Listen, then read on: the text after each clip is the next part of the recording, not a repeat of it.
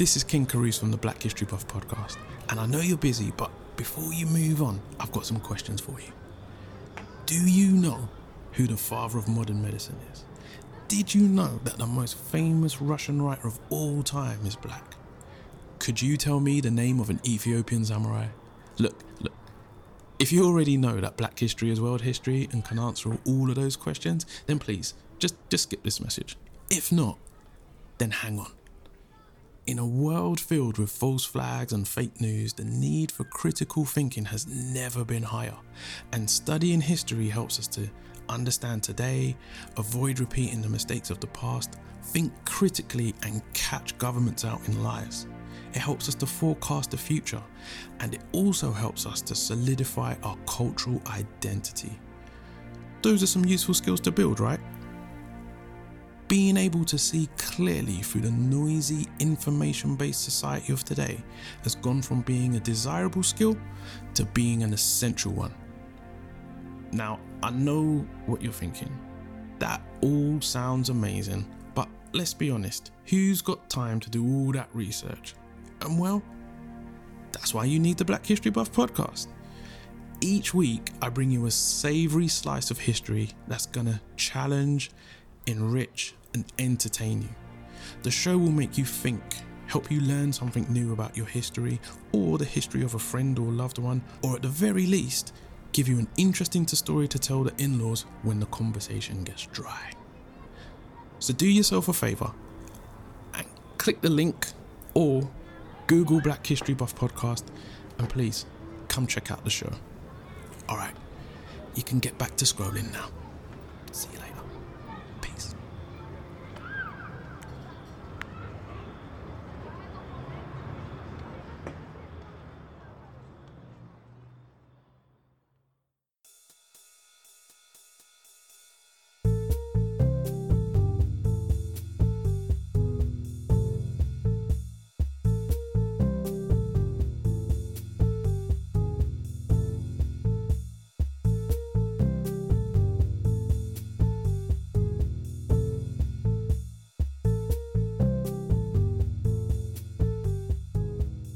Welcome to Tone Deaf, a theater nerd's guide for their musically challenged spouse. I'm Kay, a musical theater nerd. And I'm Warren. I'm musically challenged. So, today is our last episode of February. So, It's bad for me to sigh like that, isn't it? I don't mean it that way. I know what you mean, because the next episode you get to swear.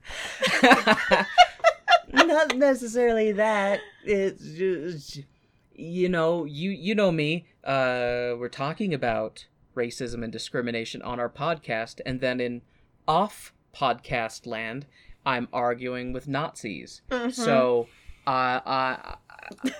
because I'm just a glutton for punishment, just such a glutton for punishment. I need to argue with racists. You've got that sense of justice, and it's my Quaker ancestors who it's my abolitionist ancestors that are like, this is wrong. How do you not understand this is wrong? Mm-hmm. Stop being wrong. Yeah. The one ancestor that was called a scoundrel for the stuff he was doing that, nowadays would be considered anti-racist action. He'd probably be in Antifa, so. I come from a long line of white traitors. Yeah, the bizarre concept that somehow wanting fair and equal treatment for all human beings somehow makes you a traitor to the group that you were born into, that you didn't choose to be a part of, that you just happened. You just happened to be white. It's like nationalism, being born on a specific piece of soil, and you're somehow supposed to be devout to that piece of soil. Yeah. And somehow it's better than every other piece of soil because you were born onto it. Yeah. I am so sorry, dear listeners. I have been on a Twitter tirade with white genocide people, aka Nazis, and as soon as we're done with this episode, because I'm a glutton for punishment, I'm going right back to it. It's okay. I'll be going right into editing this episode. So. And then you'll be hearing lots of cursing, probably. Yep. So, this will be a this will be kind of a fun episode, a fun show, because we are going to be covering George C. Wolfe's The Colored Museum. You've seen one thing directed by George C. Wolfe already. It was Ma Rainey's Black Bottom. But this is one that George C. Wolfe actually wrote, and this will be the first one of his that you've seen. I love that last name. Wolf. Yeah. It's Wolf with an E, but still. So? Wolf. I know it's Wolf. Oh! I love wolves. Man, if my last name was Wolf, I would just go by Wolf. I wouldn't even have people call me my first name. I'd just be like, I'm Wolf. Nice to meet you.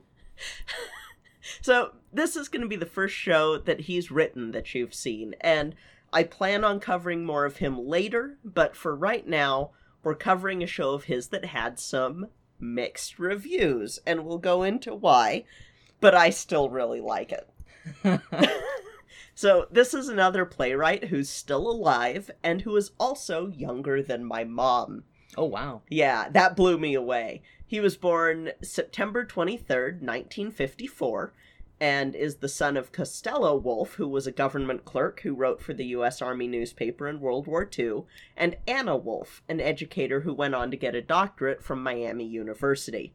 So, again, comes from very well-educated people, very respected people, and he is this artistic guy from the get-go, doing ceramics, doing art. In high school, he starts directing plays for his high school, but in college, it was the seeds for this play with music, because it's called a play in most of the stuff I've seen, even though there are musical numbers in it, so it's not technical. It's labeled as a play, but whatever.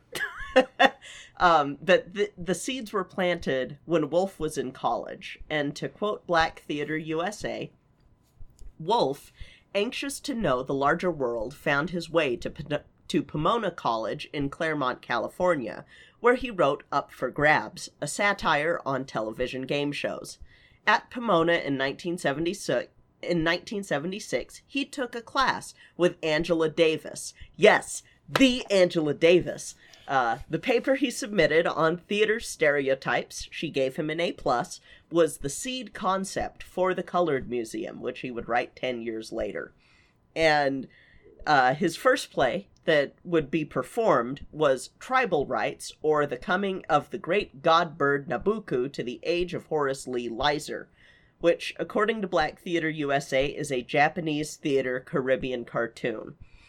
And I actually can't find much else about this play, like what it's about, anything like that, which is too bad, because I actually would be very interested to see this, because you know me, I'm a completionist with theater. I'm a completionist with theater and with film, size, and El Apostol. Anyway, so I'm going to quote an article from the LA Times on George C. Wolfe regarding this one. La Times. And to reference, I'm going to be talking about a guy named Joseph Papp. We talked about him a little bit in the episode on Pirates of Penzance, and we'll be talking about him more when we do shows like A Chorus Line. What Joseph Papp was crafting on the East Coast, a theater teeming with life and vitality, capitalizing on the textual richness of a complex city, C. Bernard Jackson was doing on the West Coast. During an early meeting with Jack back in 1977, I gave him the first scene from a play I was working on. I guess as some sort of homage to Abraham Lincoln, a synopsis of the rest of the play was written on an envelope. He called me the next day and said, "Here's some money, go do it." He didn't mean go finish writing it, he meant go do it. Cast it, direct it, design it, rehearse it, and so I did. The name of the play was Tribal Rights, or The Coming of the Great God Bird Nabucco to the Age of Horace Lee Leiser. Though I've been involved in many projects since, this production was perhaps the most crucial to my evolution, because it was someone like Jack, a person with his convictions, saying yes to me. I believe it deeply influenced the kind of artist I've become. Yeah, so, this producer sends him off to create a work of art. Go, young Papp, create. Oh, no, Oh. Wolf. Sorry. Yes, Wolf is the one who... Go, pup, wolf. Create. Go, my pup. He's just a young pup trying to make his way in the world. Ow! I'm sorry, in the back of my head, I'm still fighting with Nazis. So, It's okay, baby. So, George C. Wolfe's next major work would be Paradise, a satirical work that pointed out what Western greed does to the land it colonizes, which led to critics feeling called out and acting as if it was all about them and getting mad. Which, as you've heard me and other folks say, if it don't apply, let it fly. But if it upsets you that much, it might be because you were the one doing what is being satirized. yeah, or you Just benefit from it, or saying. you think it's a good idea, Mhm. or. Mhm. Just saying. Speaking of satire, Black Theater USA gives some background on his next satire and the one we'll be watching today, The Colored Museum. See, in the 80s, Wolfe was working as an assistant librarian for the Hatch Bishop's collection. This is an archive of Black theater that, goodness, set me down in there with all of the archives, please. See, and I hear Hatch Bishops, and I just think of, like, Hatch chilies, but they're, like, made to look like bishop chess pieces. I've also been playing chess online, so...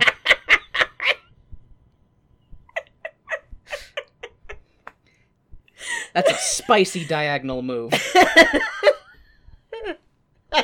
Speaking of, Warren looks over at the chess game. Yeah, I've got 2 pending moves. I'm gonna move real quick. Don't mind me doing a thing. Doop a doop doop doop a doop doop doop doo doo ba ba. Got another one to do. I'm gonna go over here and make a move. Good job. You're not getting away. Come back here, Bishop.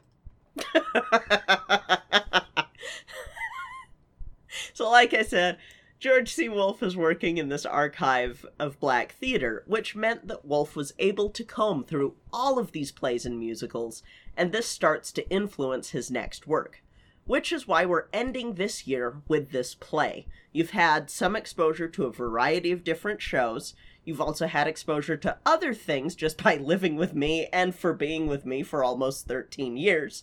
So I feel this show will be a great review for you, and I've watched it 3 times already this year. 2021's gonna be our baker's dozen. Yes, it'll be our Baker's Dozen year. That's awesome. We should get a Baker's Dozen of donuts on our anniversary and just hork them all down. I like this idea. Yes. Ow! Anyway, so, Colored Museum is first performed in 1986 at the New York Public Theater, brought to you in part by the aforementioned Joseph Papp. And, hoo boy, here's how an article from the New York Times began regarding this play. There comes a time when a satirical writer, if he's really out for blood, must stop clowning around and move in for the kill. That unmistakable moment of truth arrives about halfway through The Colored Museum, the wild new evening of black humor at the Public Theater. In a sketch titled The Last Mama on the Couch Play, the author, George C. Wolfe, says the unthinkable, says it with the uncompromising wit, and leaves the audience, as well as a sacred target, in ruins. The devastated audience, one should note, includes both blacks and whites. Mr. Wolfe is the kind of satirist almost unheard of in today's timid theater who takes no prisoners. Ooh, it's a very spine-tingly review of the man. Yeah, and I was going to read you some more reviews from this, but I realized that it would spoil things. So I will just say, there is nothing that is safe in this. Nothing. I appreciate that, though. I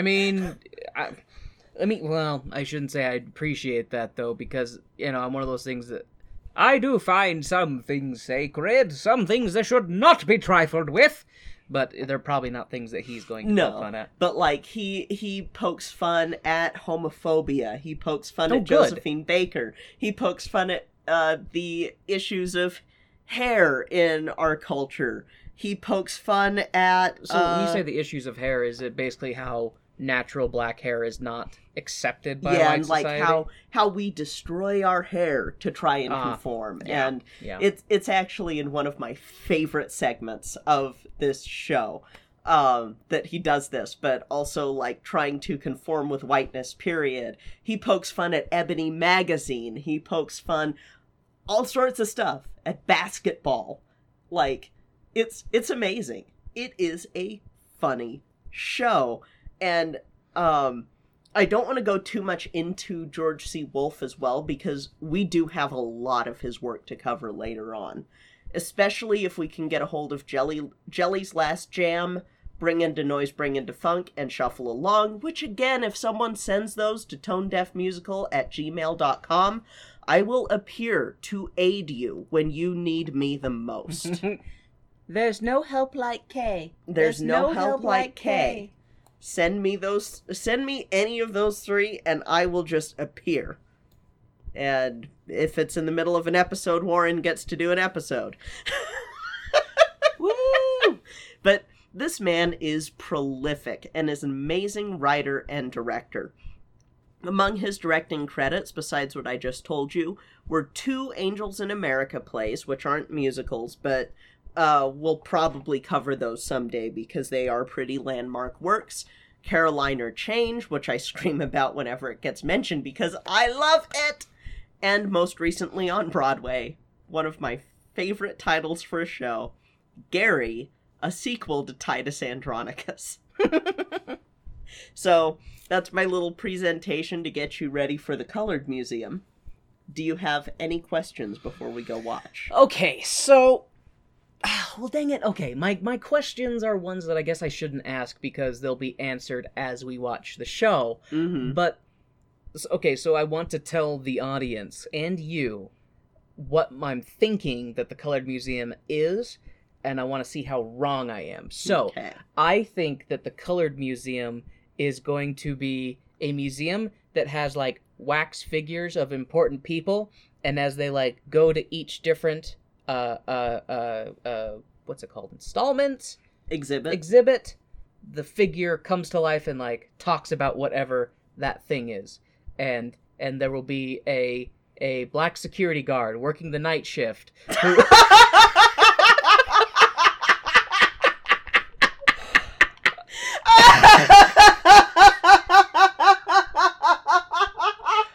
So...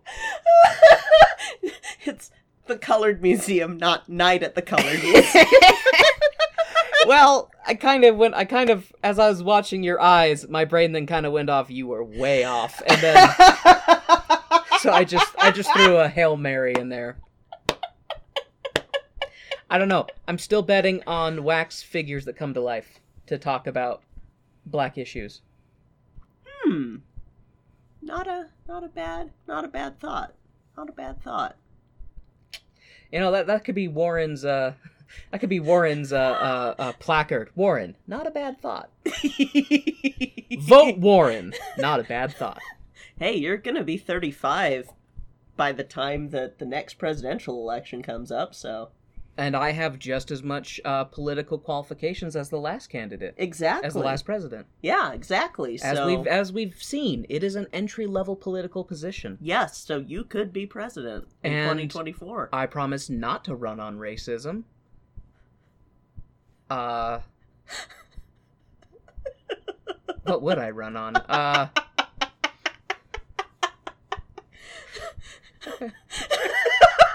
Vote for Warren. I will be the last president. Because I will make myself emperor. And I will rename America Land Awesome. And I will guarantee to erect amusement parks everywhere. And water slides. Everyone gets a water slide. Tax the rich to pay for everyone's water slide. And ice cream. Every Friday is Ice Cream Friday. It's like an elementary schooler wanting to be class president. I will add a 3rd recess and a 4th recess. And every Friday will be Pizza Ice Cream Friday. I can also see you giving back a lot of land. That's one of the things that I won't run on, but I'll do when I get in office. Oh, okay. I see. Just like reparations. You won't run on it, but then suddenly it'll be like, wait a minute. Where'd this check come from? Uh-huh. I'll put Bezos in Guantanamo. And Zuckerberg while I'm at it. Eat the rich. Eat the rich. We here at Tone Deaf say, the rich taste good with barbecue sauce. Anyway, shall we go and watch? Or Frank's Red Hot. Or Frank's Red Hot. You can put that on anything. Shall we go watch the Colored Museum? Yes, before this gets even more off the rails. See, by the end of Black History Month, we're just like, we've pent up and had to censor ourselves so much, now we're going slap happy. And then the next show is a kids' movie. Oh, I'm gonna curse like a sailor. I'm gonna invent new curse words. You can bet on it. And that's one that my sister's gonna sit in for. They're gonna be like, ow, I don't like hearing all these things, brother. And I'll be like, too bleeping bad. It'll be the bleep before, the land bleep before land bleep time. Bleep, bleep, bleep. Bleepity bleep. Let's see if Kay cuts this from the final episode. Young listeners?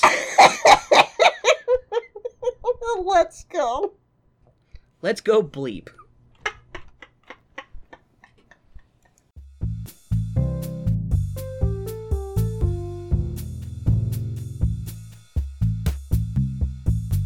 Hey, Warren. Hey, Kay. Do you know what time it is? Is it time to thank our Patreon sponsors? It is! Woo! We would like to thank our Stage Crew sponsors, Jeff, Reagan, and Jasmine Wu. And our Producer Circle sponsors, Jesse, Bianucci, and Taylor Brandt. Thank you all so much for your continued support of our show. We truly appreciate it. My name is Country Boy from the One Mic Black History Podcast, the Black History podcast that chronicles little-known incidents from African Americans in American history. And this clip is about the origins of Black History Month. Black History Month is the annual celebration of the study and achievements of African Americans, and it was birthed from a time when African Americans weren't being recognized for their central role in American history. Also known as African American History Month, it grew out of Negro History Week, which was the brainchild of Black historian Carter G. Woodson. In 1915, Carter G. Woodson and prominent minister Jesse E. Moreland founded the Association for the Study of Negro Life and History.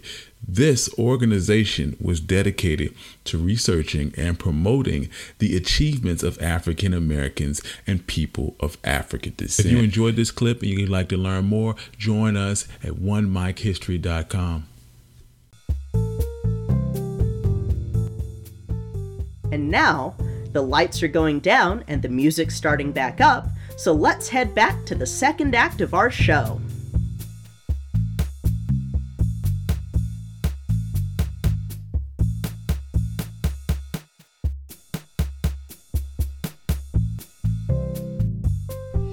So, I know that the first couple of sketches were a little rough for you, but how did you feel about the Colored Museum?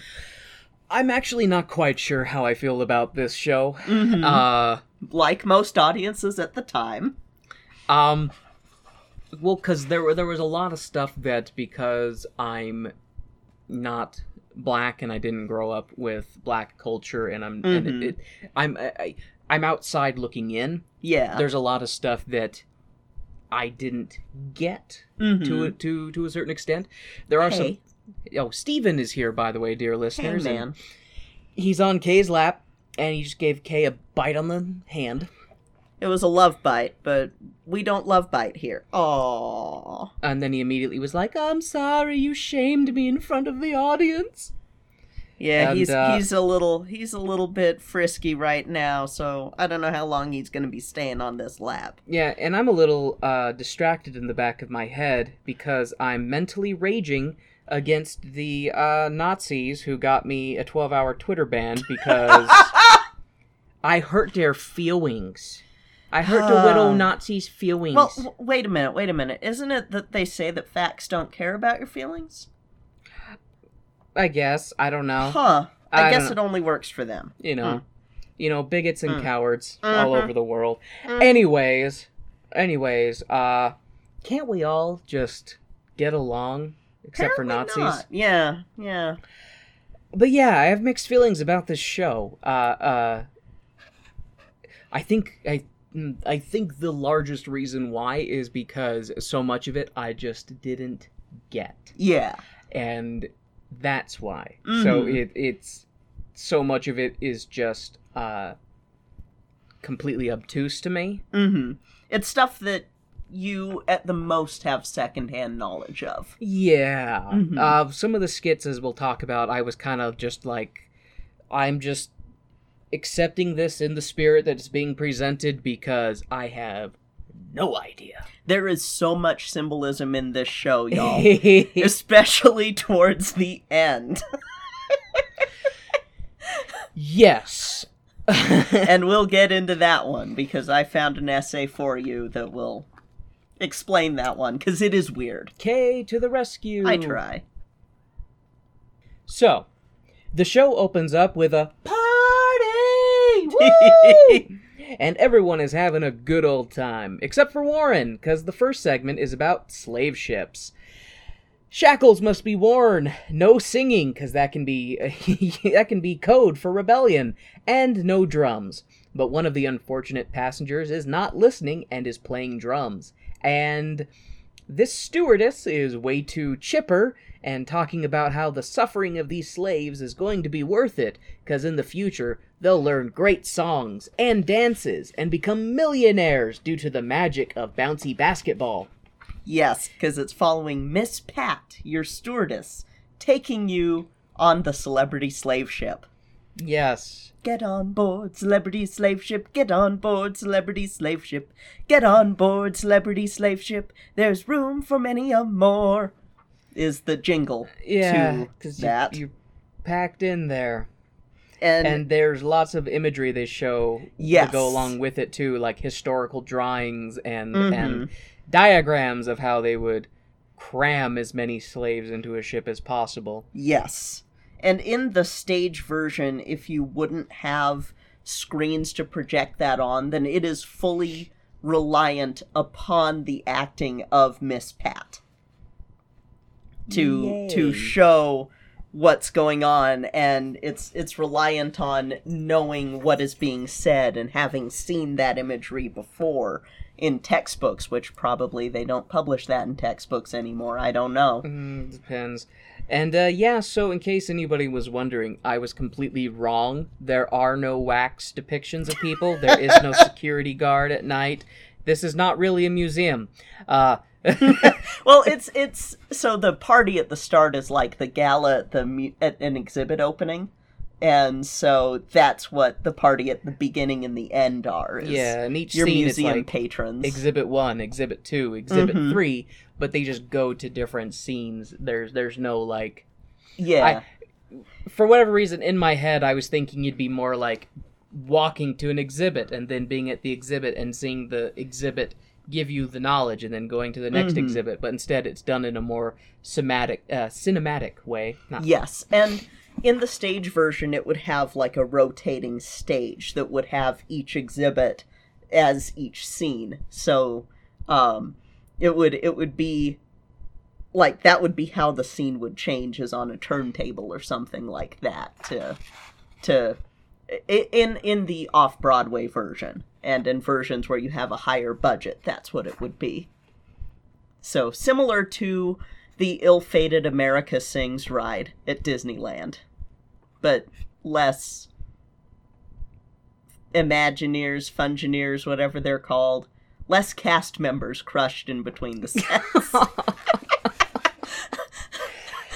Oh, So speaking of good things like people getting crushed to death, so yes, in this opening scene there's a whole bunch of horrible imagery of black people being beaten, hung, whipped, and generally abused. A lot of the woodcuts from the era. Yeah, yeah. And the stewardess takes a call from the cabin, and we go into a time warp, where we get a super quick recap of important events like the Civil War, the World Wars, and other wars, all the things that black people were participants in, and the Civil Rights Movement. The drums intensify, and the stewardess keeps telling the passengers to repeat after her and say that they do not hear the drums, and they will not rebel. The slave plane lands, and the stewardess tells everyone to grab their bags, because any baggage that they don't grab will be trashed. And we see a luggage carousel with bags and slaves, because slaves were property, And like bags. And the way that the actors portray, they do it kind of like they are animatronics. Yeah, Where they just sort of move back and forth. they have a limited range of motion that they're just kind of repeating. Yes, and in the script, it's stated that they have ID tags, like baggage tags around their necks. Well, they had shackles. So. And it's one of those things that in the next scene when they talk about humor, that's how we tend to deal with stuff, is that it's like there is dark humor in this, because that's what we as a people have had to do to cope with what has happened, is we have to be funny, because otherwise we will cry and scream and rage and it won't look pretty. Then get the cops called on you. Yeah, so this opening section is making me want to go back and argue with Nazis even more than I already do, but I still have to wait another 12 hours and 50-something minutes. Part 2, or I should say Exhibit 2, Cooking with Aunt Ethel, where we get to explore the wonders of black cuisine. Aunt Ethel has some spicy Cajun pipes with some blues, and she sings about making a batch of... So, basically she's talking about, first you add a pinch of style, and then a dash of flair. Now stir in some preoccupation with the texture of your hair. And goes on later talking about, you add a heap of survival and humility just a touch. Add in some attitude. Whoops, I put in too much. And goes on a little bit more. And my favorite bit is after she's talking about, that you have to beat it, really work it, discard and disown. And in a few hundred years, once it's aged and fully grown, you put it in the oven till it's black and has a sheen. Or till it's a nice shade of yellow, or any shade in between. I can't do the song part there because it's a bridge and it's different. But basically, she is singing, you have baked yourself a batch of Negroes. Yes, you have baked yourself a batch of Negroes. And then tells you, but don't ask me what to do with them now that you got them, 'cause, child, that's your problem. And then goes on to say that she's going to be cooking up a nice chitlin quiche, some grits under glass, and a sweet potato pie, 'cause you've been cooking with Aunt Ethel. And I apologize for the really bad singing here. I am not warmed up at all. That was not bad at all. I actually was quite enjoying it. Well, thank you. Exhibit 3. The photo session. 2 well-dressed runway models talk about how they couldn't handle the contradiction of their existence and forget the pain of yesterday. So instead, they live in Ebony magazine where they don't do anything to help black people, just smile and look fabulous, all while holding things for ads. There's no pain, but inner pain. I love this. Why don't you talk about it, Kay? So, they're dancing and posing as you're hearing, we're fabulous. And I love this bit where you realize, what the overarching theme of this exhibit is after they're talking about, Last month I was black and fabulous while holding up a bottle of vodka. This month we get to be black and fabulous together. There are, of course, setbacks. We have to smile like this for a whole month, and we have no social life, and no sex. At times, it feels like we're suffocating, like we're not human anymore, and everything is rehearsed, including this other kind of pain we're starting to feel, the kind of pain that comes from feeling no pain at all. It is all about assimilation, and that is what our first few exhibits after Cookin' with Aunt Ethel start to show, is the need, it's the ways, the unhealthy coping mechanisms for pain that we deal with. It's the, oh, we have to assimilate into a culture, destroy everything that's us, or, oh, may as well just stop, it may as well just kill us before we experience that pain, things like that per the next exhibit. It's basically, you've got all of these ways of trying to cope with the white supremacist structure in ways that still hurt you, including the, well, we'll just show that we're fabulous. There's no pain at all. We're not showing any pain. What pain? No pain. I can't feel pain. I look so great. Yeah, and the more that you do it, the more it's gonna eat at you inside, and the more it's gonna just hurt and hurt. And so that's where this one is talking about, like, yeah, sure, it's great that we get to be black and fabulous, but what about everything else? We can't speak out if we're being black and fabulous. We can't show any other emotion except smiling because we're black and fabulous. And this is that period of time in a little bit of the 80s and 90s where there's a lot of, I don't know, a lot of glossing over of stuff that's happened because we're trying really hard to forget it. And it comes up in waves in our community a lot. Like, there was a period of time where it was, we tried to forget that slavery happened. And, jumping the broom was gone for a while because that was tied to slavery. All sorts of stuff that we had to throw out that baggage and try to not have it there, but it's like, but it is there, because we dealt with it for hundreds of years, and you can't just throw it away, especially if the country that you're living in won't let you. Kay gets off the soapbox. I feel a little lied to about the lead up to Colored Museum, just saying. Well, I mean, the first few, you have to have the pain before you can have the fun of Hairpiece, Last Mom on the Couch, The Party, Miss Raj. The white man in the room is uncomfortable, y'all. And let's go into it. Exhibit 4, Soldier with a Secret. Psst. The soldier knows the secret to your pain. He didn't always know. He had to die and come back. The undead soldier explains that he was sent up, as a scout, but he was caught in a booby trap and in an explosion. All around him is fire and pain, his flesh searing and burning. He's cooking like a chicken being fried in grease. The soldier explains that the reason he was on fire but didn't feel pain was because he was dead. And he walked out of that explosion expecting to see white clouds and his mama and Jesus.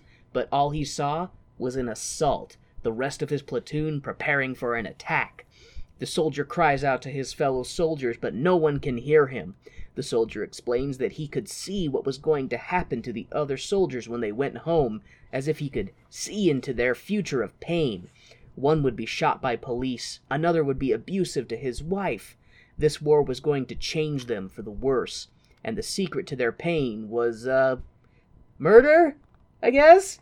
The soldier isn't dead anymore. The medics checked him over and, said he was fine and could continue duty. Or, he's fine for a man who was exploded.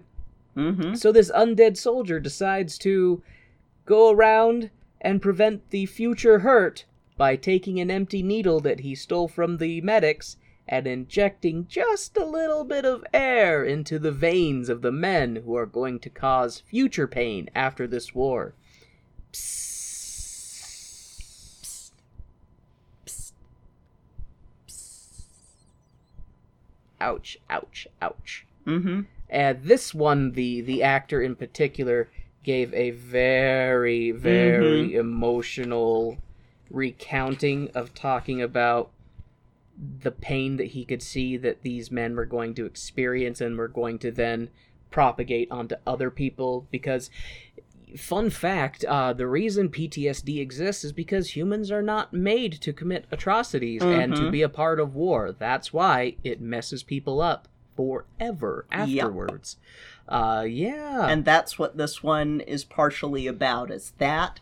It's about the fact that we don't deal with it, and it's about that desperation of like, well, might as well just die.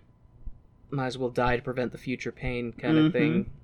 And also it's a bit of a commentary on how America likes to make vets, but not take care of those vets. And especially Vietnam. black vets. Oh, yeah. Especially black vets. It's in the stage direction for this. It's a very good way of setting up this scene. Projected onto the museum walls are the faces of black soldiers, from the Spanish-American through the Vietnam War. Lights slowly reveal Junie Robinson, a black combat soldier, posed on an onyx plinth. And then he comes to life and smiles at the audience. Somewhat dim-witted, he has an easygoing charm about him. And that's what makes this so, like, who is that he's doing all of this with this unwell smile. And he it's interesting they're saying that stage description because he kind of reminded me of Private Memphis from Soldier's Play. Yes! He had that kind of well-meaning, jovial country boy lilt to his speech, and just kind of like you know, like I had mentioned in the Soldier's Play, he seemed like he was probably drafted. He didn't volunteer. He doesn't have the attitude of somebody who went to war willingly. Exactly. Yeah. And so these ones are basically what you're getting right now is the experience. You are getting the experience of what it's the experience of the pain that you have inside your brain all the time, but the pain later on leads to the humor. You don't get the humor and you don't get the good things without going through that. Exhibit 5, The Gospel According to Miss Raj. So this one, you're going to have to... I'll read my notes, and then you can say more about it, because this one, I think there's probably a whole world of things that I missed. You've not ever been to drag shows or anything like that, so... No. I've been a bad bi non-binary person, and I haven't introduced you to the wonderful world of drag.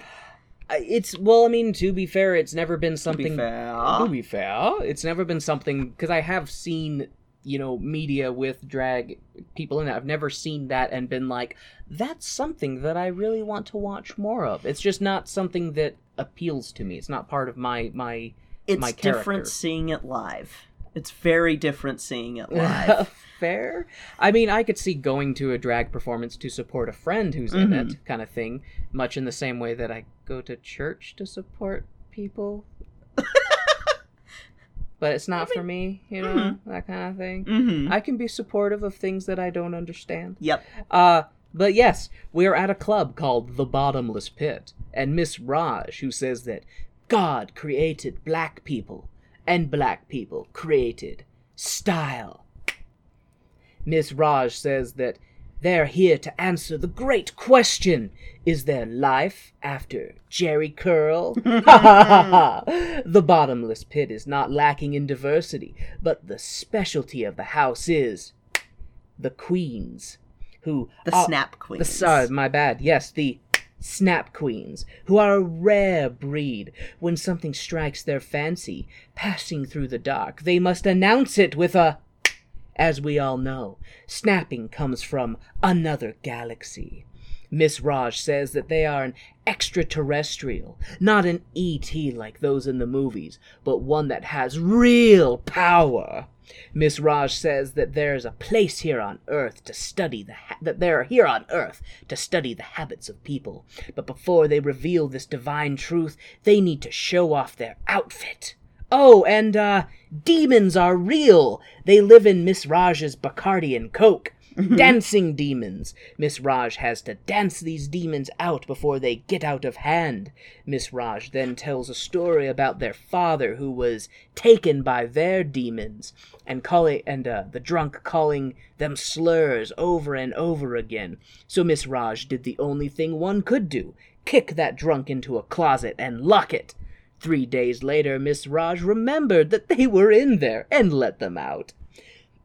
Miss Raj dares anyone to mess with them, 'cause they will into oblivion. With each, they steal one beat of your heart, so if you find yourself gasping in the night, you must have crossed Miss Raj.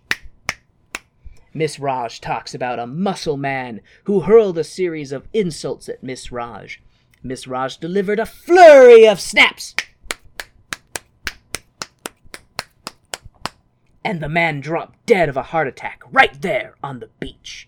Cross Miss Raj and find out. Miss Raj says they're here because the flashing lights remind them of the lights from above, another galaxy where they're from, the lights that tell them how long they have until the end. Miss Raj then says it's the last call, the last dance before the end. So dance your last dance, people. Prepare for the end. So saith Miss Raj. Miss Raj seems to be taken by the demons after their many, many drinks on stage, and tells the audience to snap for all the horrible things: the homeless person ignored, the suicide who feared murder, and other bad things. Miss Raj then tells people that their snap is so powerful, you'll never hear a snap again and not think of Miss Raj. The end of that exhibit, anyway. Yes. And it's very much it's something that is still an issue, because this tackles it. At the time they were considering this tackling homophobia. I honestly feel it more tackles transphobia, but I think it's yes. I think the bulk of the lion's share probably is specifically targeted towards trans, but with the way that they word a lot of the slurs that they're talking about, it also incorporates gay culture. But given that Miss Raj is a male-presenting performer in drag, that it does make it seem like it's more geared towards the how disproportionately black trans women are murdered and victims of abuse. Black trans women, black gender non-conforming people, black gay men are killed at an alarming rate.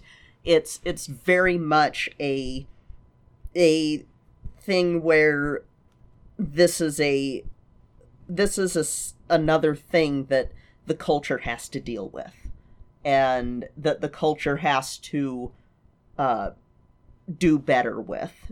And especially at this time, it's kind of powerful to see this in a play written by a black man in the 80s.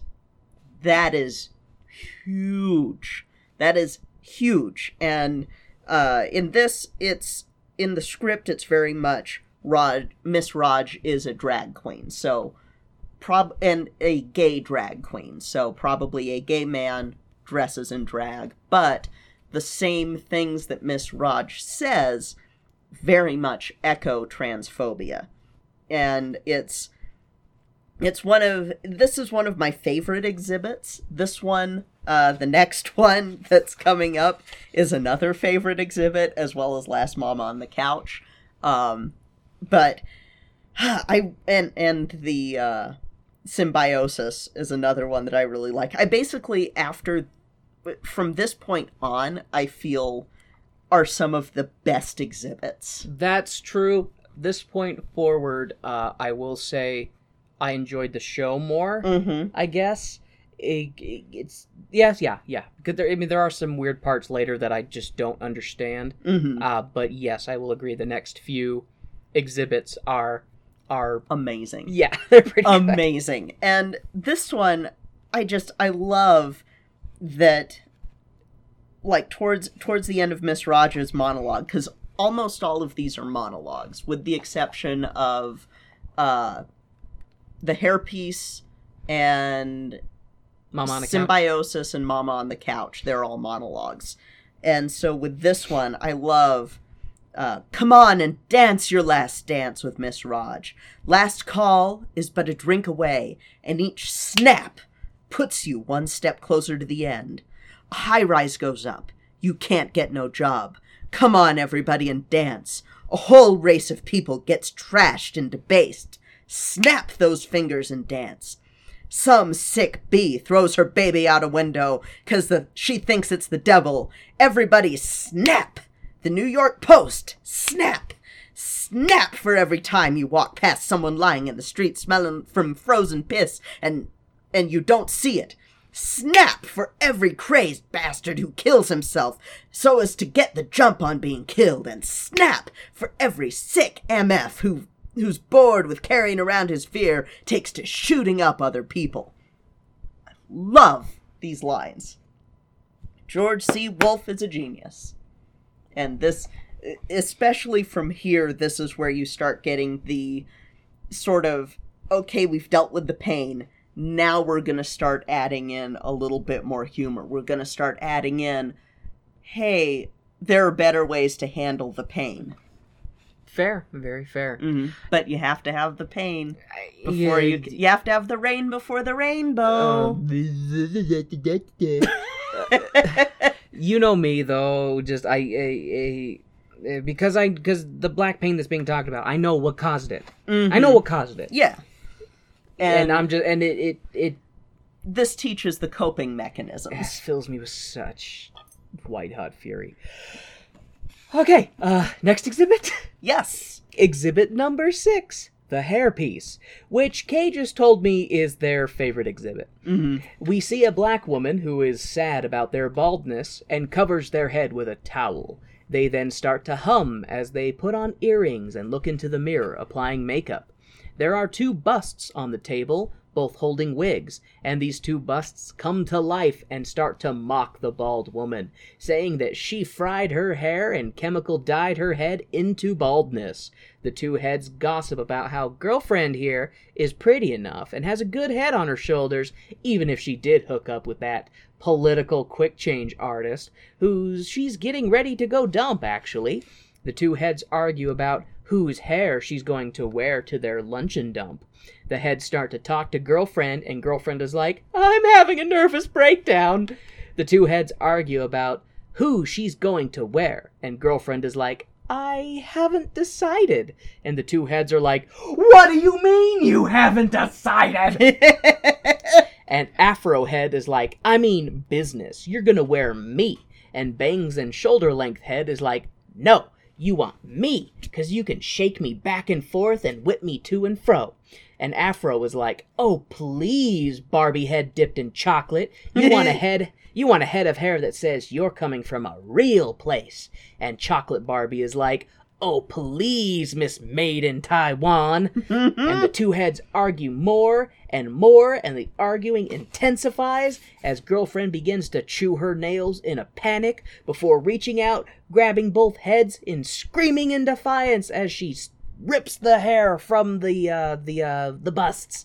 And all 3 of them scream and then fade to black. Yep. And end exhibit 6. Yes, the woman screams and pulls the 2 wigs off of the wig stands as the lights go to black on 3 bald heads. 3 bald heads. And I do know what this one is about, Kay. You'll be proud. It's because of the stigma of black women not being allowed to have their hair natural, like whether it be school or in the workplace or all these places that the garbage of like, oh, well, your frizzy hair is distracting, or you can't wear braids because they're distracting, or wearing it in cornrows, it's not acceptable. And so black women go through painstaking lengths to chemically straighten their hair and stuff like that so that they can have acceptable, quote unquote acceptable hair. And it damages it. And Yep.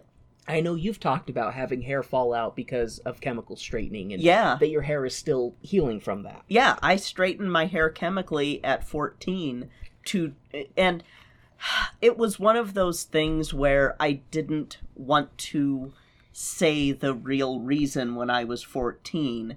But as I got older, I became more open to my mom about, it's because I don't fit in. I am the only kid with my hair type in class. And then find out that everyone's getting their hair permed, and I had girls trying to have me braid their hair, which, I mean, I can, but... See, I feel so much of and I am dealing with this, with the arguing of Nazis on freaking Twitter. It's so transparent how so much of the desire to persecute others comes from a sense of a sense of insecurity. And so they have to lash out against other people for having traits that they secretly wish that they had. Yeah.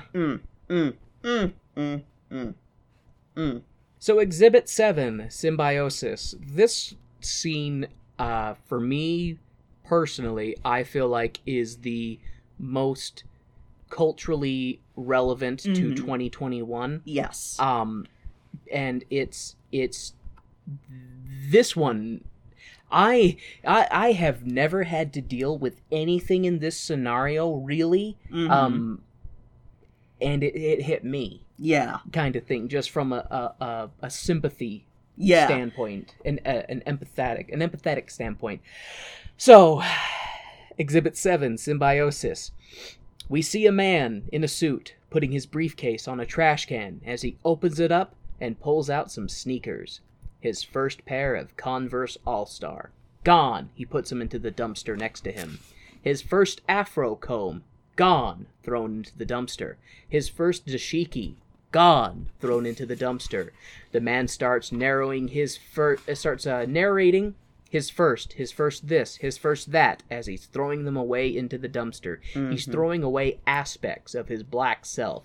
Aspects of who he was are being thrown away. The man's black self, who later I'll call Kid, but the man's black self is like, why are you throwing away all this stuff? This is our stuff. This is your stuff. And the man in the suit tells his other self that he has to change, that this is the other self, and that the other self has to go. He's going to be part of white society. Johnny in the suit throws away more things, and then we get to the Temptations' greatest hits. His alter self swoops in to grab the record, and he won't part with it. Alternate self tries to talk to Johnny Suit and tells him to dance to My Girl by the Temptations. It's the greatest song of all time! But Johnny Suit isn't having any of it. But Kid Johnny uses a force choke to squeeze Johnny Suit's heart, telling him that he's here to stay, that he's not going anywhere. It doesn't matter how many silk ties you put on. It doesn't matter how much you try to appease. It doesn't matter. He's part of your past, and you can't trash it. Kid Johnny isn't going anywhere. Suit Johnny rises up from the floor and composes himself, straightening his suit, all while Kid Johnny tries to apologize and explain that he had to squeeze his heart, 'cause Johnny was talking all crazy like. And Suit Johnny then lunges at Kid Johnny and chokes him to death, killing his past self. He picks up the body and puts him in the dumpster and closes the lid on him, saying that he has no history. He has no past. He must be able to smile on cue, watch the news with an impersonal eye, and have no stake in the madness. Being black is too emotionally taxing.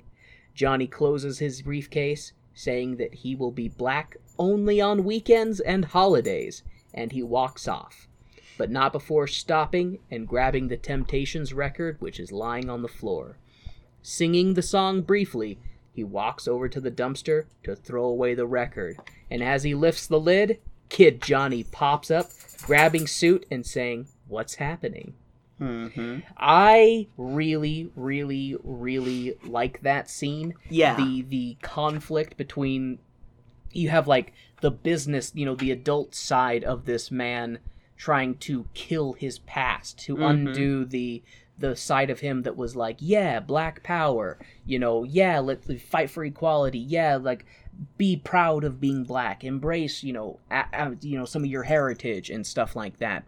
And instead he's like, I can't do it because society, it's too emotionally taxing to try and be that person. Mm-hmm. It is easier for me if I just try to conform, if I talk white, if I just try to be one of the good ones, quote unquote. And even though he literally murders that side of himself and throws it in the dumpster, that's some powerful imagery right there when he does that, closing the lid on it. That bam, that's signifying that, like, it's like when that bam, it's like it's like nailing a coffin shut. And then when he goes to throw away that Temptations record, what I like about, and maybe I'm completely wrong, but what I took from that is, because as he's throwing away stuff, his Kid Johnny is like, no, don't do that. Like, well, what about that? And then he gets to the Temptation CD, and that's when Kid Johnny's like, no. He grabs that, and he's like, you cannot throw away the Temptations. And they get into the fight about that. And then when Suit Johnny picks up the Temptations, he's actually humming, singing a bit of the song, but he's like, I can't, I gotta get rid of this. It's part of my past. I have no past.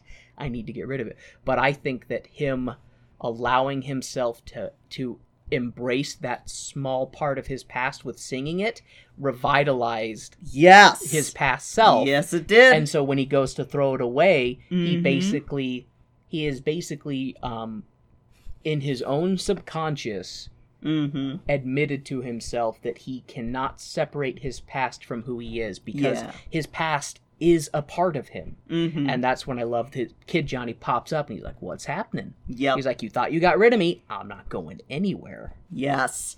And there is a bit from the San Bernardino County Sun that I almost brought up before I went, no, I can't spoil this scene for Warren. So, such is the case in a poignant sketch 2/3 of the way through the show, in which a well-to-do black man stands at a garbage dumpster throwing away his heritage, his first afro comb, his first dashiki, his first jar of pomade, and several records by the likes of Sly Stone and the Temptations. A radical street youth witnesses this and loudly protests, but the well-to-do man says to him, "It's all going. Anything that connects me to you, to who I was, to what we were, is out of my life." The reason that he explains is that his revival, i.e. his continued success in the predominantly white corporate world, depends on it. The obvious message here, however, is that blacks shouldn't throw away their cultural legacy as they integrate themselves as equal members of society. The past, even the parts of it that have become stereotyped, makes them proud and strong. The message is universal. No culture should make such sacrifices. Wolfe effectively communicates his ideas because he knows how to use laughter as a great unifier. Blacks have united in this country to establish a rich, vital culture, and blacks and non-blacks in the audience celebrate that as they laugh together throughout the play. And it's one of the masterpieces of George Wolfe, in my opinion. I think this show, because it has been performed as recently as 2016, I think it's due for a revival. Like, add in some new stuff, add in some new exhibits, because we had Barack Obama. Yeah. That's a whole exhibit on itself. That's a whole exhibit right there. And I think a great way... Oh, sorry, I didn't mean to interrupt you. I was just going to say, like, we had Barack Obama, and that led to a new reaction to that, and us surviving that reaction. add in Black Lives Matter, because that's a new thing. Like, George, if you're listening, because I know you are, revival time. We're living in a very interesting time, because we have this kind of maelstrom coming together of, because right now we're dealing with a second wave of the Satanic Panic and the Red Scare and civil rights. Like, we're getting all these things swirling together, and we're dealing with a lot of the unresolved issues of the past. Yes. Are it's like skipping on a record. It's coming back around, and we're having to deal with it again because it was not resolved the first time. Yes. And I think I absolutely agree with what you're saying, and I was thinking about the Barack Obama exhibit could be really well done, because it could be a way of, you have a character who's playing Obama talking about the different important black, historical figures who made progress to get to the point where we could have a black president, kind of thing, like the boundary breakers and stuff like that. But yeah, I think a colored museum too would be, because I feel like the colored museum, because when you say revival, I feel like it deserves an actual sequel kind of thing, because leaving it as it is now, because because what it talks about is important, and I feel like it could be, you don't need to get rid of what is there, and I feel like keeping it is important, but so much has happened since this show was done that you could do a whole other thing. Don't you? Well, maybe. So the one reason that I'm saying revival is because a scene has been removed from this already. Oh. And that is Lala's opening, which is a sort of woman's version of Symbiosis, but about Josephine Baker. And by the end of that one, though, she comes into her own rather than throwing out the trash. And like the ending of this skit, you have, I must tell you this dream I had last night. Simply magnifique. French! In this dream, I'm running naked in Sammy Davis Jr.'s hair. Yes, I'm caught in this larger-than-life, deep, dark forest of savage, nappy hair. The kinks are choking me, wrapped around my naked arms, thighs, breast, face. I can't breathe, and there was nothing in that closet. And I'm thinking, if only I had a machete. If I could cut away the kinks, remove once and for all the roughness. But then I look up and it's coming toward me, flowing like lava. It's pomade. Oh, Sammy. Yes, cakes and cakes of pomade, making everything nice and white and smooth and shiny like my black behind. Mama, no! And then the spikes start cutting through the pomade, combing the coated kink, cutting through the kink into me. There are bloodlines on my back, on my thighs. It's all over me. And she pulls off her wig and reveals her real hair, because she's had this straight wig. And pulls off, stripped of her disguise. She recoils and, like a scared little girl, sings, and she sings this childhood song. Mommy and Daddy meet and mate. The child that's born is torn with love and with hate. She runs away to find her own and tries to deny what she's always known, the girl inside. The closet door opens. Lala runs away, and a little black girl emerges from the closet. Standing behind her is her black maid, Admonia.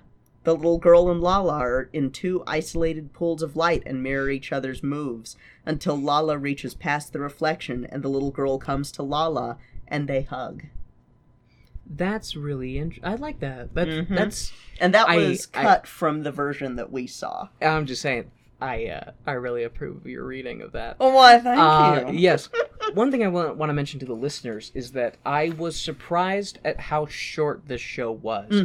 It reminds me, I have a similar feeling for Colored Girls, in that it's very rapid fire. Like there's no break. Yeah, and there is no intermission planned in this show. There's no break. It's just straight through. And that thought made me kind of think, well, because you're talking about revision, revival, adding in stuff, you could extend the length and maybe put in an intermission. Mm-hmm. I don't know. You definitely could, because I feel like you can't do anything in the Black experience without the first part. No, especially You have to have that first part. you have to have the really bad stuff, because that's how Black people got here. Was Yeah. the really bad stuff. We had our culture robbed from us. We were beaten, we were broken, we were treated like animals. And then we had to create a culture of our own. And Black culture is so different from anything else. It is so different from anything else. It's why it's one of those things where even though I am in the Mountain West, I still have resonance with other Black people outside of the Mountain West. We all have this universal experience because we all came from that. It's very different from anywhere else in the world. And so that's why I feel like making Colored Museum into a 2-act, or if you truly have taken away Lala's opening, which is okay. Actually, it's I okay like to that. take it out, but I like it. But if you don't have that one, then put in a new one. Put in something to add in at the end with. Do you think Lala's was taken out because of the hairpiece one? Because you No. have two different ones with women talking about their hair and both being... It would have been. There's one of two reasons that I could think of. Either symbiosis does enough that, because symbiosis is universal even for Black women, because we can think of that too, of like, oh yeah, the free Angela Davis button, I'm throwing that in the trash. Free that, like, just that is definitely a that one is very universal for all Black people. That one applies to a broad spectrum. Yeah, and Lala's opening is very much for Black women, and we do have one later that's for Black women as well, and I'll explain it to you. You know, that's the one that's completely over my head. Yes, I'll explain that one to you. But, you know, I that's one of the two reasons. The other reason is the obvious one, time. Because this was a great performances on PBS, so you have to cut things down for time, and that would have added in another whole segment. And when you're going through, that is the one that you can remove, because the other ones you have to keep in. Even permutations, you need to have in. And we'll get to that one. But that's kind of where I'm thinking of it, which, by the way, I didn't shout it out yet, but the version that we saw is on the YouTube channel Real Black. It's the same channel that we used for Harlem is Heaven last year. And it's REEL. Yes, REEL, like a film Real Black. And they're fantastic. They have all sorts of, like, really hard to find shows. And I really recommend going through the catalog on their channel. It's amazing. So that was, when I saw that they had Colored Museum, I freaked out. Yeah, Kay did. Yes. So, on to the next one. Alrighty. Exhibit 8. The Last Mama on the Couch play. A man in a suit is sitting in a chair, reading a book. He looks into the camera and says, "We're proud to bring you another Mama on the Couch play. There is a couch with a mama on it. Both are well worn. There is a picture of Jesus on the wall. Bing! There is a window which looks out onto a worn... What did he say? Abandoned tenement. Abandoned tenement. That's like an abandoned apartment building, right? Yeah, tenements would have been your precursor to... Well, they're not really a precursor to apartments, because apartments existed at the same Is it like time. a project? Tenements are the really, really ratty, not well maintained multifamily dwellings that... With a shared bathroom. Mm-hmm. Mm-hmm. Yes. Then we have enter Mama's 30-year-old son, whose brow is furrowed and heavy from 300 years of oppression. And I didn't write down his name, so... I've got his name. It is Walter Lee Bo Willie Jones. Yes, Walter Lee Bo Willie Jones. Yes, the man is every character from just about every show Kay and I have watched this year for Black History Month. The man's mama keeps telling him to wipe his feet, but the man is like, "Gah, I have a dream. I want to be somebody, but Mama wants me to wipe my feet." Mama is like, "God will show us the way."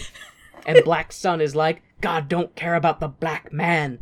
And Mama is like, "I'm gonna get out of this couch and slap you for talking about God." And she does. Slappity slap. And the narrator rushes on stage to give her an award for how amazing her performance was. And now enters the lady in plaid, the son's wife. And she's in braids and with rubber gloves is holding a toilet brush and talking into it like a microphone. She's unhappy with her 30-year-old husband still living with his mama, and the son just wants his dinner after a hard day of dealing with the man. The lady in plaid goes on about how this is not the life befitting a queen, and the son grabs their children dolls and is like, "Cook me dinner or I'll kill the children," and he throws them out the window. The narrator comes out and takes the award from Mama to give it to the woman in plaid for her heartfelt performance as she cries over her children being thrown out the window. And I love how it's like, okay, Raisin in the Sun, we've got Sidney Poitier's acting, but turned up to 11. Yeah, the actor playing him, he seemed like I'm sure he wasn't, but like the way he just kept moving and just his body was like that, it's like he's on meth. Like, and I'm sure it was very much making fun of the very exuberant acting. Yes, and Lady in Plaid. Which show is she referencing? I want to say it's for colored girls. Yes! Okay. She is exactly for colored girls. She is basically that, she is the one monologue where she's talking where the children about, get killed. Like, well, she's both that one, but before that, she's also the monologue about, why am I not remembering her name? The Louisiana festival. the Bayou Queen stuff. And so yeah, because I got that feeling because she's very much like, dancing and stuff like that, and talk about, very much like the goddess of... Yes. She was a creature of regal beauty who in ancient time graced the temples of the Nile with her womanliness, and he even writes her speech a little bit in poetry, so that, like, he doesn't do the slashes or anything, but if you are into theater, then you know exactly who she's supposed to be and know exactly how you're supposed to act her. And I just love it. So after the Lady in Plaid... Yes. Next entering the scene is the sister, Medea, who is all decked out in African garb and talking with a Shakespearean lilt and all poetic and stuff. Basically being like, if we try to be well, are we being well for ourselves or like our oppressors? And her brother is like, what's wrong with you? And Medea gets even more Shakespearean as she does an interpretive dance. And the woman in plaid is like, I didn't understand anything you said, but you used them words, so here's the award. And she gives her the award. Yeah. And the son is like, wait a dang moment. This is about me and my pain and my battle with the man. And the cops show up, and over the loudspeaker, we hear them yelling at him for overacting. Yep. And as the son approaches the window, he's shot by police. Son, no! Don't go near that window! Son, no! Blam, blam, blam, blam. And Mama rocks and rocks to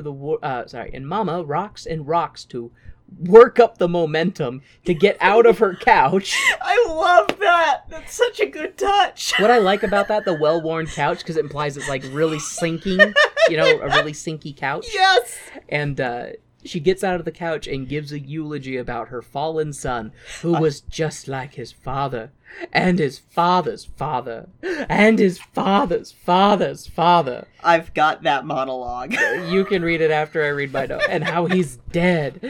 Couch Mama falls to her knees over her son's dead body and laments about how her son was not born into a world with no well-worn couches and no well-worn mamas who sit on well-worn couches and and where no one ever over-emotes. You basically read the monologue, so never mind. Okay, sorry. If only he could have been born into an all-black musical. Because no one ever dies in an all-black musical. And the scene changes to a musical, and Couch Mama starts to sing about why couldn't he be born into an all-black musical where he could smile, sing, and dance? And then the surviving people get up and sing and dance around the stage, all while lamenting about the son who was not born into an all-black musical.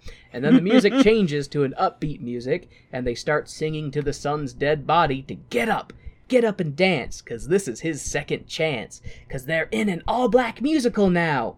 The son rises from the dead and joins his family to dance. Suddenly, they're all in evening wear, Yep. complete with top hats, and continue dancing and singing about being born into an all-black musical.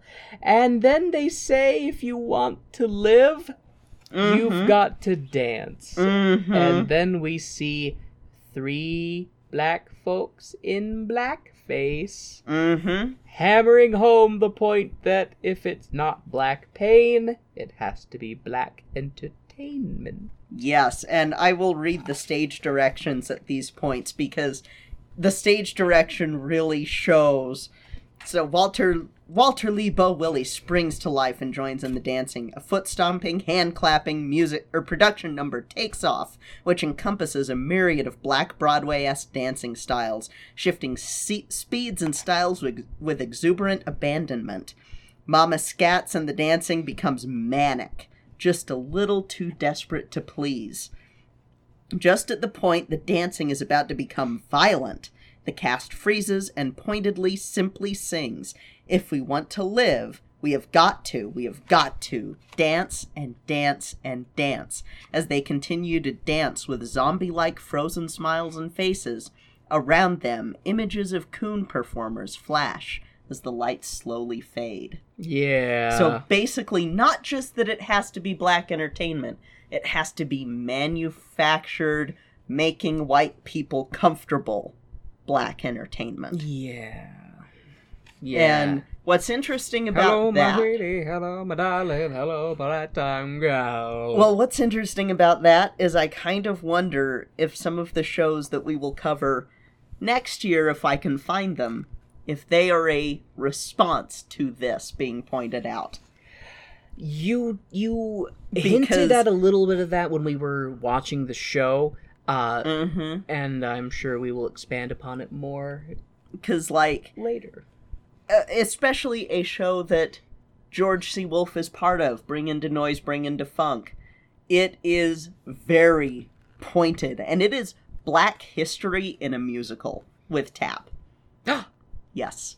But, like, I sit here and I think about it because, you know, if I had never seen any shows before things like The Color Purple, and while it's not written by black people, Once on This Island, I would have been like, what are you talking about? People die in black musicals all the time. Well, that's after Colored Museum. Black plays have the pain, black musicals make white people smile. Just a thought that it kind of dawned on me this latest watch through of like, oh, that's why I am almost certain because of the response that people had to this show that's where the change came from. And Black K makes White Warren smile. Ow. Oh, shall we? Yes, let's get to, Exhibit 9. Yep. Permutations. I'm going to read my notes, and then Kay will explain what the heck this one is actually about. Exhibit 9. Permutations. A woman is sitting with her hand on her chin. She says that her mama told her that God made the exceptional, and then the special, and then when he was done, he made her. Yikes. But her mama doesn't say that anymore ever since she laid this big egg. How big do I hear you asking, phantom listeners? Big enough to be like a beanbag? It's a big egg. And the woman is on a huge egg, saying that she had this egg after being intimate with the garbage man, who smelled like all the good things that people shouldn't throw away. And after 3 days, her belly swelled up all big, and her ashamed mother locked her away so the neighbors couldn't see. And after a few weeks, she was in incredible pain from the swollen belly. The pain was so bad that she passed out, and when she woke up, the big egg was there. And when her mama got home, she was like, "What is that thing?" And she's like, "That's not a thing. It's an egg. I laid it, and it's mine." And she explains that she spent all her time hugging that egg. And she's like, "I'm the only person who's ever birthed an egg, so I'm special. You hear that, Mama? I'm special, and so is my egg." Mm-hmm. She explains that she counts to the egg and sings to the egg and talks to the egg, and the egg talks back. And I think her brain is a little scrambled, but she's excited because she hears multiple heartbeats inside the egg. More heartbeats than she can count. But she stops counting at 6, so 7 or more. The woman is very proud of her soon-to-be egg babies. Who knows what they're gonna look like? The woman gets very serious, saying that her babies are gonna be special and unique, and nobody better try to hurt her special egg babies. And the scene ends, and we don't get to see the egg hatch or what the egg babies look like. And what the heck, show? What the heck? You give me that weird scene and then you don't give me any closure? Kay, help me out, Kay. So, I'll first read from the book itself, and then I'll tell you about this essay that I found that will help a little bit with this. So, she suddenly stops and puts her ear to the egg and listens intently. "Oh, I don't believe it. I thought I heard. Yes. Can you hear it? Instead of one heart, there's 2. 2 little hearts just pattering away. Boom, boom, boom, boom, boom, boom, talking to each other like old friends, racing towards the beginning of their lives. Oh no, now there's 3, 4, 5, 6, more hearts than I can count, and they're all alive, beating out life inside my egg." We begin to hear the heartbeats, drums, inside Normal's egg. "And any day now, this egg gonna crack open, and what's gonna come out be the likes of which nobody has ever seen. My babies. And their skin is gonna turn all kinds of shades in the sun, and their hair's gonna be growing every which way. And it won't matter, and they won't care, 'cause they know they are so rare and so special. 'Cause it's not every day a bunch of babies break out of a white egg and start to live." I think I just understand what you're talking about. Mm-hmm. "And nobody better try to hurt my babies, 'cause if they do, they're gonna have to deal with me. Yes, any day now, this shell's gonna crack, and my babies are gonna fly. Fly! Fly!" She laughs at the thought, but then stops and says the word as if it's the most natural thing in the world. Fly. Is this about race mixing? No. Dang it. I Well, thought I not had it. really. I So- thought I had it. When she's talking about they're going to be every shade, the hair's going to go every which way, I thought it was talking about, you know, how the expression of genetics when I mean, people have babies. that can be a part of it, but the big symbolism of it, and this essay that I found, that this is a high school essay, I'm pretty sure. Is it on the dangers of race mixing? No. It's by... I'm sorry, I've been dealing with white genociders. So. You're fine. It's from Goldie Barajas, who did this for their English 1B class back in 2011, and it's specifically about this scene. And the thing that really hits with this is the name permutations for this exhibit is very appropriate, since it means the act of transforming or arranging the order of elements in a different order than its original form. This title, in relation to the exhibit, means that the author will present us with an exhibit that will talk about some sort of change and the arrangement of things having to do with the African American experience. In other words, it is rising up the idea of breaking out of some kind of ism or oppression. As far as the themes within this exhibit, I see themes of identity, trashing, and assimilation. All of these themes have indeed been touched on in previous exhibits, for example, the trashing and identity in Symbiosis and the assimilation in Photosession. And what she's talking about is breaking out of white supremacy. That white egg keeping the babies in there. Ah! And the mama was going to just take that away so that we don't have to deal with that. But she wants to nurture these babies and get them out of that egg. Get them out of the white supremacist structure. Okay. Mm-hmm. I can see And those that. babies of all shades, you know, it's like the babies are gonna come out all shades of black. And, because black people are all shades of black. yeah, black people are all shades of black. And what I love is she talks about, as far as the white egg, it symbolizes black people living oppressed by society's white people. This is ironic because Norma's babies are definitely not white, but black, which means that the egg should be black instead of white, or rather brown instead of white. And it's, you know, the quote, "It's not every day a bunch of babies break out of a white egg and start to live," meaning it's not ordinary for black people to break out of racism or white supremacy to start living upon their own standards and not the ones that white people have set up for them. And it's a very subversive thing that... Yeah. It's not common that I agree with folks who are responding to symbolism in a show that... Because...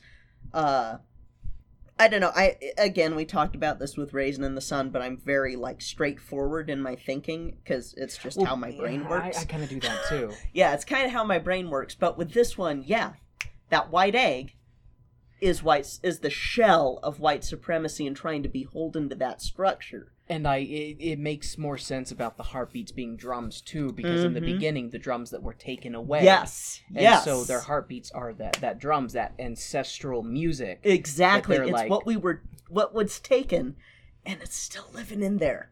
And the next scene really grows on that. Hey, you are absolutely right. This, yes. And I love it. This is a perfect ending for this show. This last scene, she was talking quite fast and had a lot going on, so I definitely missed some things. So, of course, again, I'll get through my note, and then you can tell me what I was wrong with. Yep. Exhibit 10. The party! It's party time, and turn up the music. This woman is shaking her groove thing and is like, have you ever been to a party and seen one fool in the middle of the dance floor dancing harder than everyone? That's me. And she explains that when God made the world, he didn't rest on the seventh day. He partied! She talks about this amazing party someplace between 5th Street and Infinity, and how all these different important icons were there, talking about important icon stuff. And this Infinity party, at this Infinity party, everyone was partying. And then the floor started to shake, and the walls started to move, and the entire room took off and began to fly through the air, spinning and spinning, and then disappeared inside of her head. And now, when she's walking down the street, she's just dancing and bopping because this party is in her head. She used to get enraged when someone would try to stop her from being herself, but now she doesn't need to because the party is in her. They tried to take their drums, they tried to take their people's drums, but the drums are in their walk, in their speech, in their hair. She's not her past, but she can't live without it. She is who she is, and who she wants to be, she is indefinable. So, I love this one. I love this one so much. It is the perfect way to end this show. And speaking of the party, what is the most interesting part of the party is who you've got interacting. Inside was the largest gathering of black, Negro, colored Americans you'd ever want to see. Over in one corner, you've got Nat Turner sipping champagne out of Eartha Kitt's slipper. And over in another corner, Bert Williams and Malcolm X are discussing existentialism as it relates to the shuffle ball change. Tap. Oh, okay. Girl, Aunt Jemima and Angela Davis was in the kitchen sharing a plate of greens and just going off about South Africa. And then Fats sat down, Fats Waller, and started to work them 88s, and then Stevie joined in, and then Miles and Duke and Ella and Jimmy and Charlie and Sly and Lightning and Count and Louie. All musicians. And then everybody joined in. I tell you, all the children was just all up in there, dancing to the rhythm of one beat, dancing to the rhythm of their own definition, celebrating in their cultural madness. And then the floor started to shake, and the walls started to move, and before anybody knew what was happening, the entire room lifted up off the ground. The whole place just took off and went flying through space, defying logic and limitations, just spinning and spinning and spinning until it disappeared inside of my head. And her thing that she repeats is, "I'm dancing to the music of the madness in me." Dancing to the music of the madness in me, and that madness, I can extrapolate what that madness is. It is all the pain and all the joy of the American experience, going all the way back from being brought here, through all the hardship, through all the joy, through all the innovations and revolutions, and all the contradictions. Yeah. All the contradictions of being black in America. And I love what she says, and this is actually in the original stage play, which is not in the version that's on Real Black. Because I'm not what I was 10 years ago or 10 minutes ago. I'm all of that and then some. And whereas I can live inside yesterday's pain, I can't live without it. And that's everyone in the cast saying it, because it's a 5-person cast, and everyone comes out as their characters from each of those scenes. And you've got all of a sudden madness erupts on the stage. The sculptures begin to speak all at once. Images of black, Negro, colored Americans begin to flash. Images of them dancing past the madness, caught up in the madness, being lynched, rioting, partying, surviving. Mixed in with these images are all of the characters from the exhibits. Through all of this, Topsy sings. It is a vocal and visual cacophony which builds and builds. You have Lala, who was cut. I must tell you about this dream I had last night. You have Miss Raj, snap for every time you walk past someone lying in the street smelling like frozen piss. You have the man, I have no history, I have no past, I can't, it's too much, I must be able to smile on cue and watch the news with an impersonal eye. You have Miss Pat screaming, "Stop playing those drums! I said stop playing those damn drums! You can't stop history, you can't stop time! Those drums will be confiscated once we reach Savannah." And over it, Topsy is singing, "There is madness in me, and that madness sets me free," over and over and over. And then she ends it with, "My power is in my madness and my colored contradictions."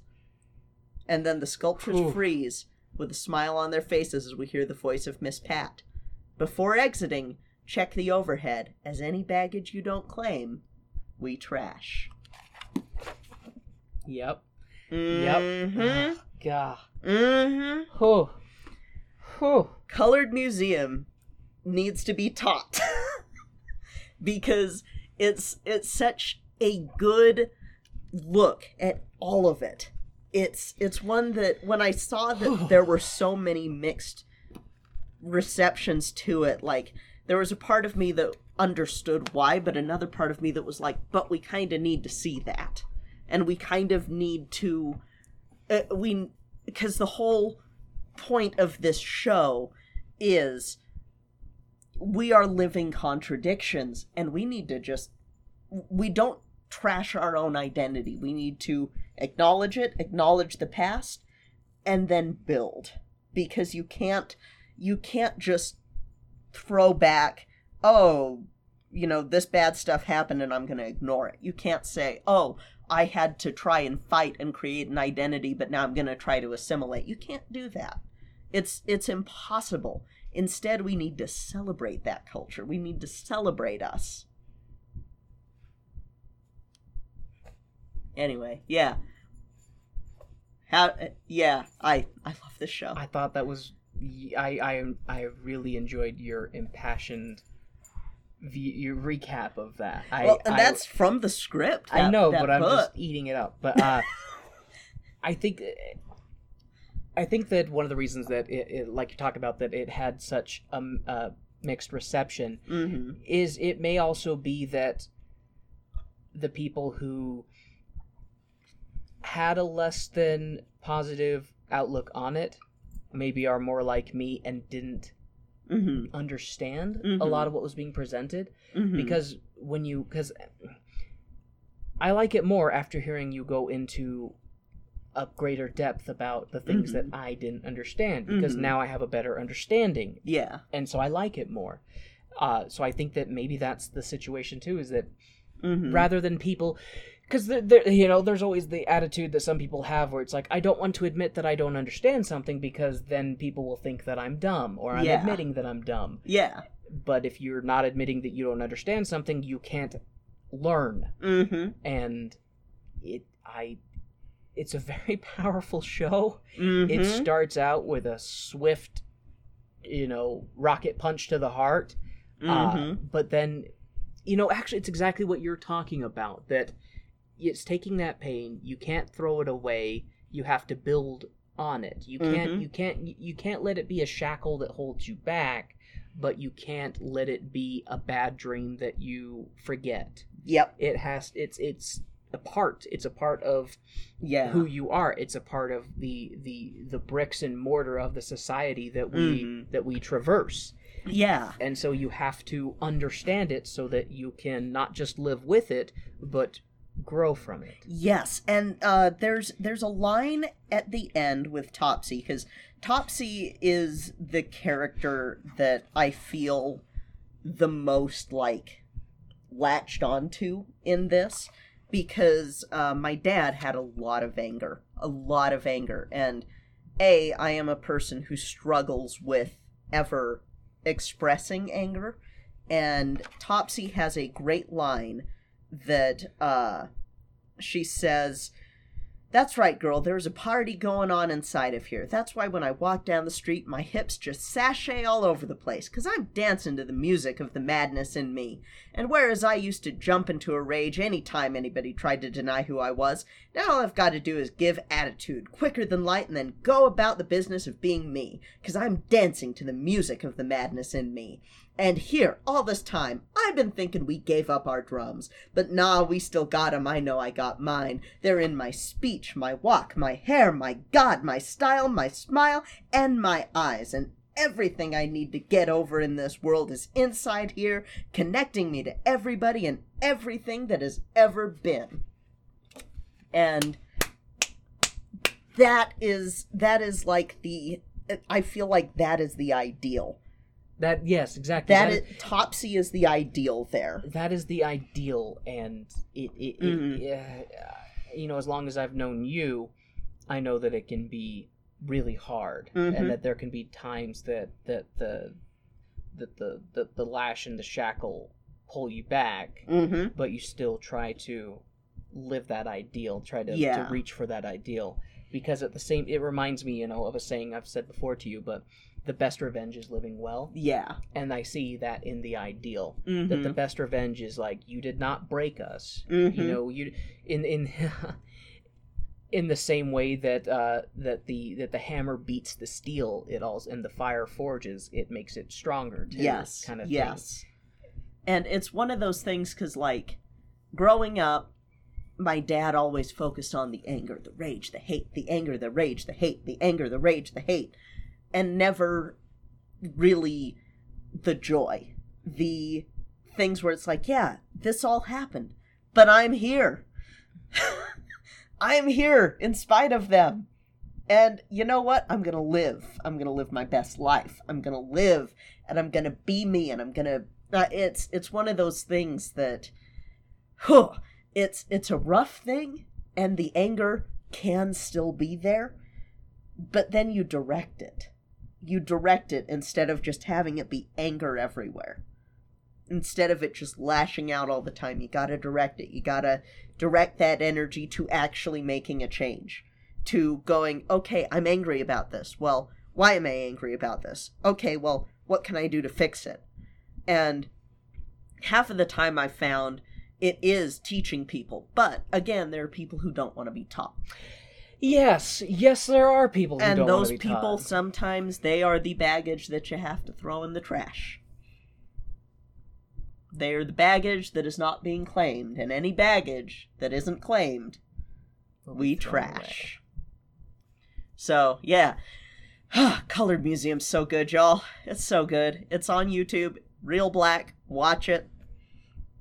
You can also read the whole play in Black Theater USA, and that includes Lala's opening, and includes bits that I talked about that weren't in the Real Black version. It also includes what the actual stage directions are, what the stage setting is.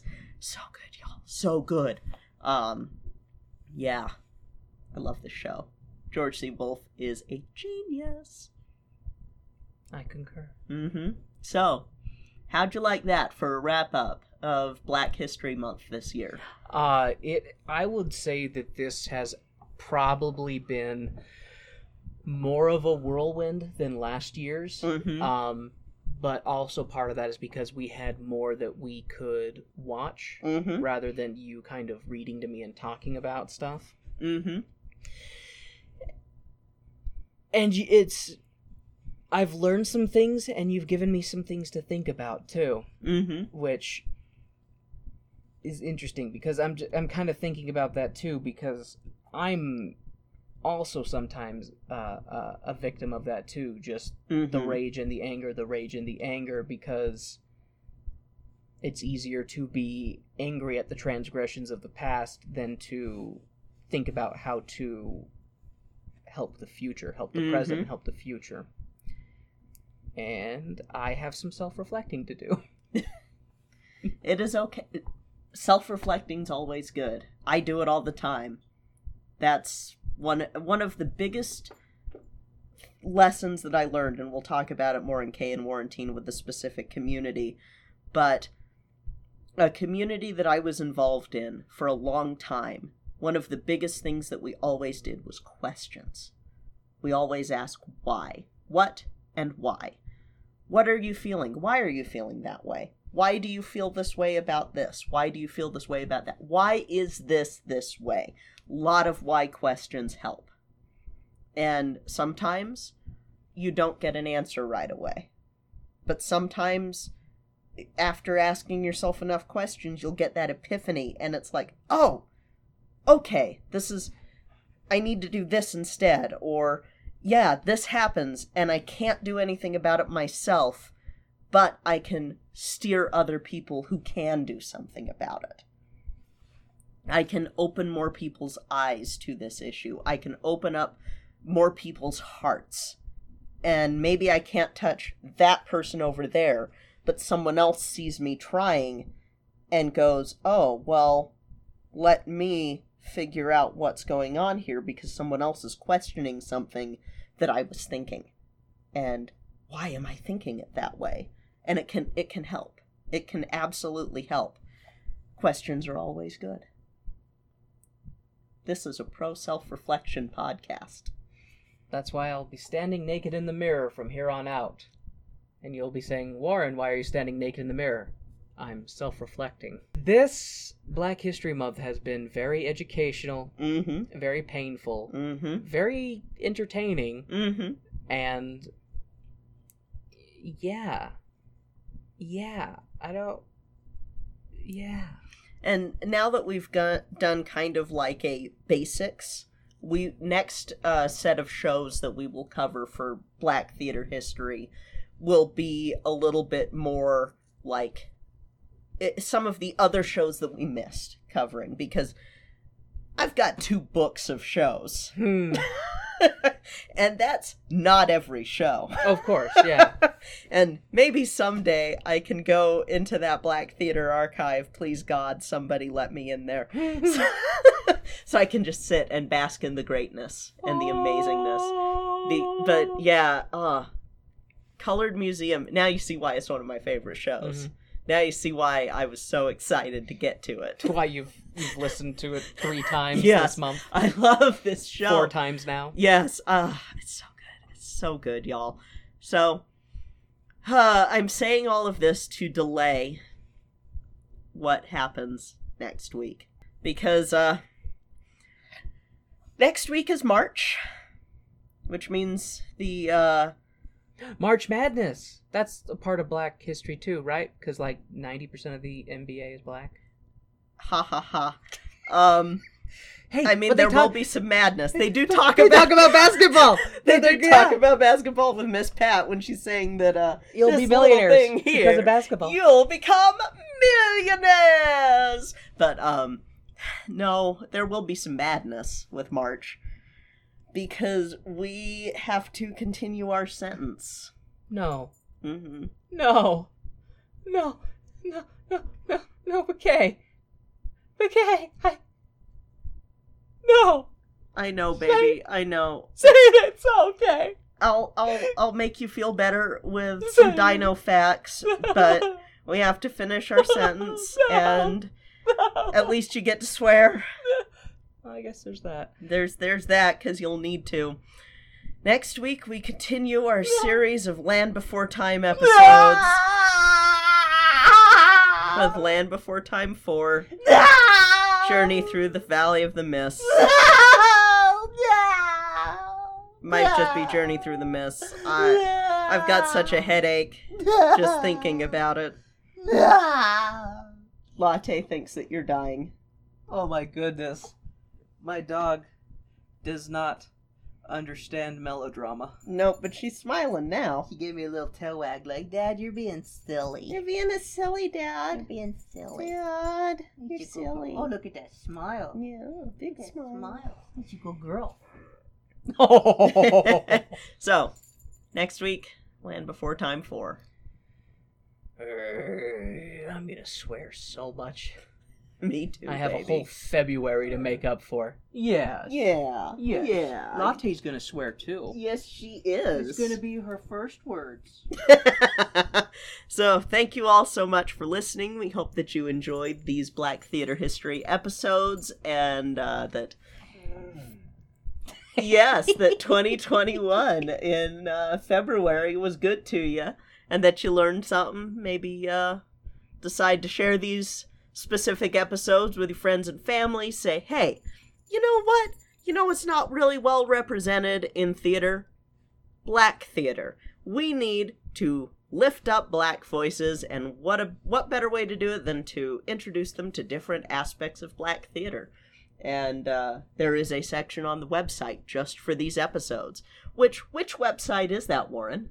Well, our wonderful listeners can reach out to us at tonedeafmusical.com, where we have links to our social medias, our Twitters, our Facebooks, our Instagrams, as well as a link to the Cast Junkie Discord server, where we have our very own Not Safe for Work channel that is surprisingly mild. So please feel free to drop in, say hi, talk about theater, share pictures of your pets, or just talk about whatever. Yes, if you want to help out the show, you can simply do that by leaving a 5-star review on iTunes, Podchaser, Stitcher, wherever you can leave your reviews and ratings. Those really help drive up the show in the charts, and you don't even have to, say anything. You can just, you'd want to say something because review's way heavier, but you could say something like the sky is blue, or yes, Colored Museum is a masterpiece, or latte's cute. If you mention Latte in your review, she gets a cookie. Yes, she does. Latte, do you want a cookie? That expression. This is the one time that you're not gonna... I was trying to set you up. I was trying to set you up with our listeners to get some cookies via review, and then you remain completely silent. Well, she is the mostly silent third co-host. Yeah, but she's been groaning when we stopped petting her. She's a silly girl. She's like, If English you- is my second language. If you want to go above and beyond, you can join our Patreon, which is Tone Deaf Musical, and you can become one of our stage crew, you can become a producer circle, you can even be a ticket holder, and that is fine too, because you will earn our undying love. You can also buy stickers, hats, masks, t-shirts at our TeePublic store linked on our website. But anyway, that'll be it for this week.